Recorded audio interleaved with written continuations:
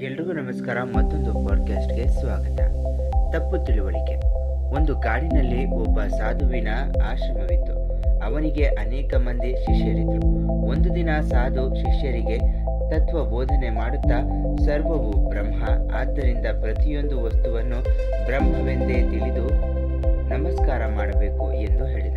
ಉಪದೇಶ ಮುಗಿದ ಮೇಲೆ ಶಿಷ್ಯರಲ್ಲಿ ಕೆಲವರು ಸಮಿತ್ತುಗಳನ್ನು ತರಲೆಂದು ಹೊರಗೆ ಹೋದರು. ಇದ್ದಕ್ಕಿದ್ದ ಹಾಗೆ ದಾರಿ ಬಿಡಿ ಎಂಬ ಸದ್ದು ಕೇಳಿಸಿತು. ತಲೆ ಎತ್ತಿ ನೋಡಿದಾಗ ಮದ್ದಾನೆಯೊಂದು ತಮ್ಮ ಕಡೆಗೆ ಧಾವಿಸುತ್ತಿತ್ತು. ಅದರ ಮೇಲೆ ಕುಳಿತ ಮಾವುತ ದಾರಿಯಲ್ಲಿದ್ದ ಜನರಿಗೆ ದಾರಿ ಬಿಡಿ, ಅಪಾಯ ಎಂದು ಕೂಗುತ್ತಿದ್ದ. ಒಬ್ಬ ಶಿಷ್ಯನನ್ನು ಹೊರತುಪಡಿಸಿ ಉಳಿದವರೆಲ್ಲ ದಾರಿ ಬಿಟ್ಟು ಓಡಿದರು.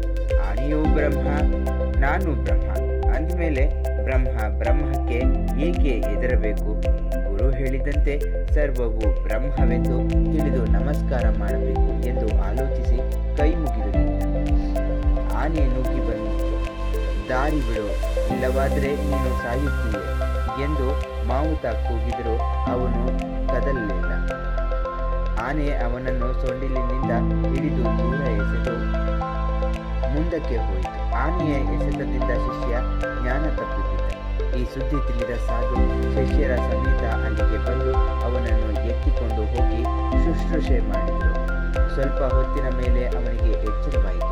ಮಗು ಮಾವುತನು ದಾರಿ ಬಿಡಿ ಎಂದು ಕೂಗಿದ್ರು ಅದಕ್ಕೆ ಕಿವಿಗೊಡದೆ ಏಕೆ ಅಪಾಯಕ್ಕೆ ಗುರಿಯಾದ ಎಂದು ಕೇಳಿದರು. ಗುರುಗಳೇ, ಸರ್ವವೂ ಬ್ರಹ್ಮವೆಂದು ಉಪದೇಶ ಮಾಡಿದರಲ್ಲವೇ? ಆದ್ದರಿಂದ ಆನೆಯನ್ನು ಬ್ರಹ್ಮವೆಂದು ಭಾವಿಸಿ ಅಲುಗಾಡದೆ ನಿಂತುಬಿಟ್ಟೆ ಎಂದ. ಓಡಿ ಬಂದುದು ಗಜಬ್ರಹ್ಮವೇ. ಆದರೆ ಅದರ ಮೇಲೆ ಕುಳಿತಿದ್ದ ಮಾವುತ ಬ್ರಹ್ಮವು ದಾರಿ ಬಿಡುವಂತೆ ನಿನಗೆ ಕೂಗಿ ಹೇಳಲಿಲ್ಲವೇ? ಸರ್ವವು ಬ್ರಹ್ಮವೆಂಬುದು ನಿಜ. ಆದರೆ ಆನೆ ಬ್ರಹ್ಮವಾದರೆ ಮಾವುತನು ಬ್ರಹ್ಮವಲ್ಲವೇ? ಮಾವುತ ಬ್ರಹ್ಮನ ಮಾತನ್ನೇಕೆ ಹೇಳಲಿಲ್ಲ? ಯಾವುದೇ ವಿದ್ಯೆ, ಶಾಸ್ತ್ರ, ಪಾಂಡಿತ್ಯವನ್ನಾಗಲಿ ವಿವೇಕ ಶೂನ್ಯರಾಗಿ ಉಪಯೋಗಿಸಿದರೆ ಇಂತಹ ಪ್ರಮಾದ ಉಂಟಾಗುತ್ತದೆ ಎಂದು. ಯಾವುದನ್ನೇ ಆಗಲಿ ಅಂಧಶ್ರದ್ಧೆಯಿಂದ ಅನುಸರಿಸುವ ಬದಲು ನಮ್ಮ ಬುದ್ಧಿಗೂ ಪ್ರಾಧಾನ್ಯತೆ ಕೊಟ್ಟು ಅದರ ಒಳಿತು ಕೆಡುಕುಗಳನ್ನು ಅರಿತುಕೊಂಡು ವರ್ತಿಸಬೇಕು.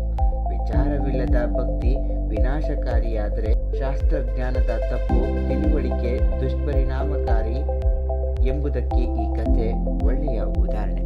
ಈ ಒಂದು ಪಾಡ್ಕಾಸ್ಟ್ ನಿಮ್ಮ ಎಲ್ರಿಗೂ ಇಷ್ಟವಾಗಿದ್ದರೆ ಲೈಕ್ ಮಾಡಿ, ಶೇರ್ ಮಾಡಿ, ಹಾಗೆ ಕಮೆಂಟ್ ಮಾಡಿ. ಎಲ್ರಿಗೂ ಧನ್ಯವಾದ.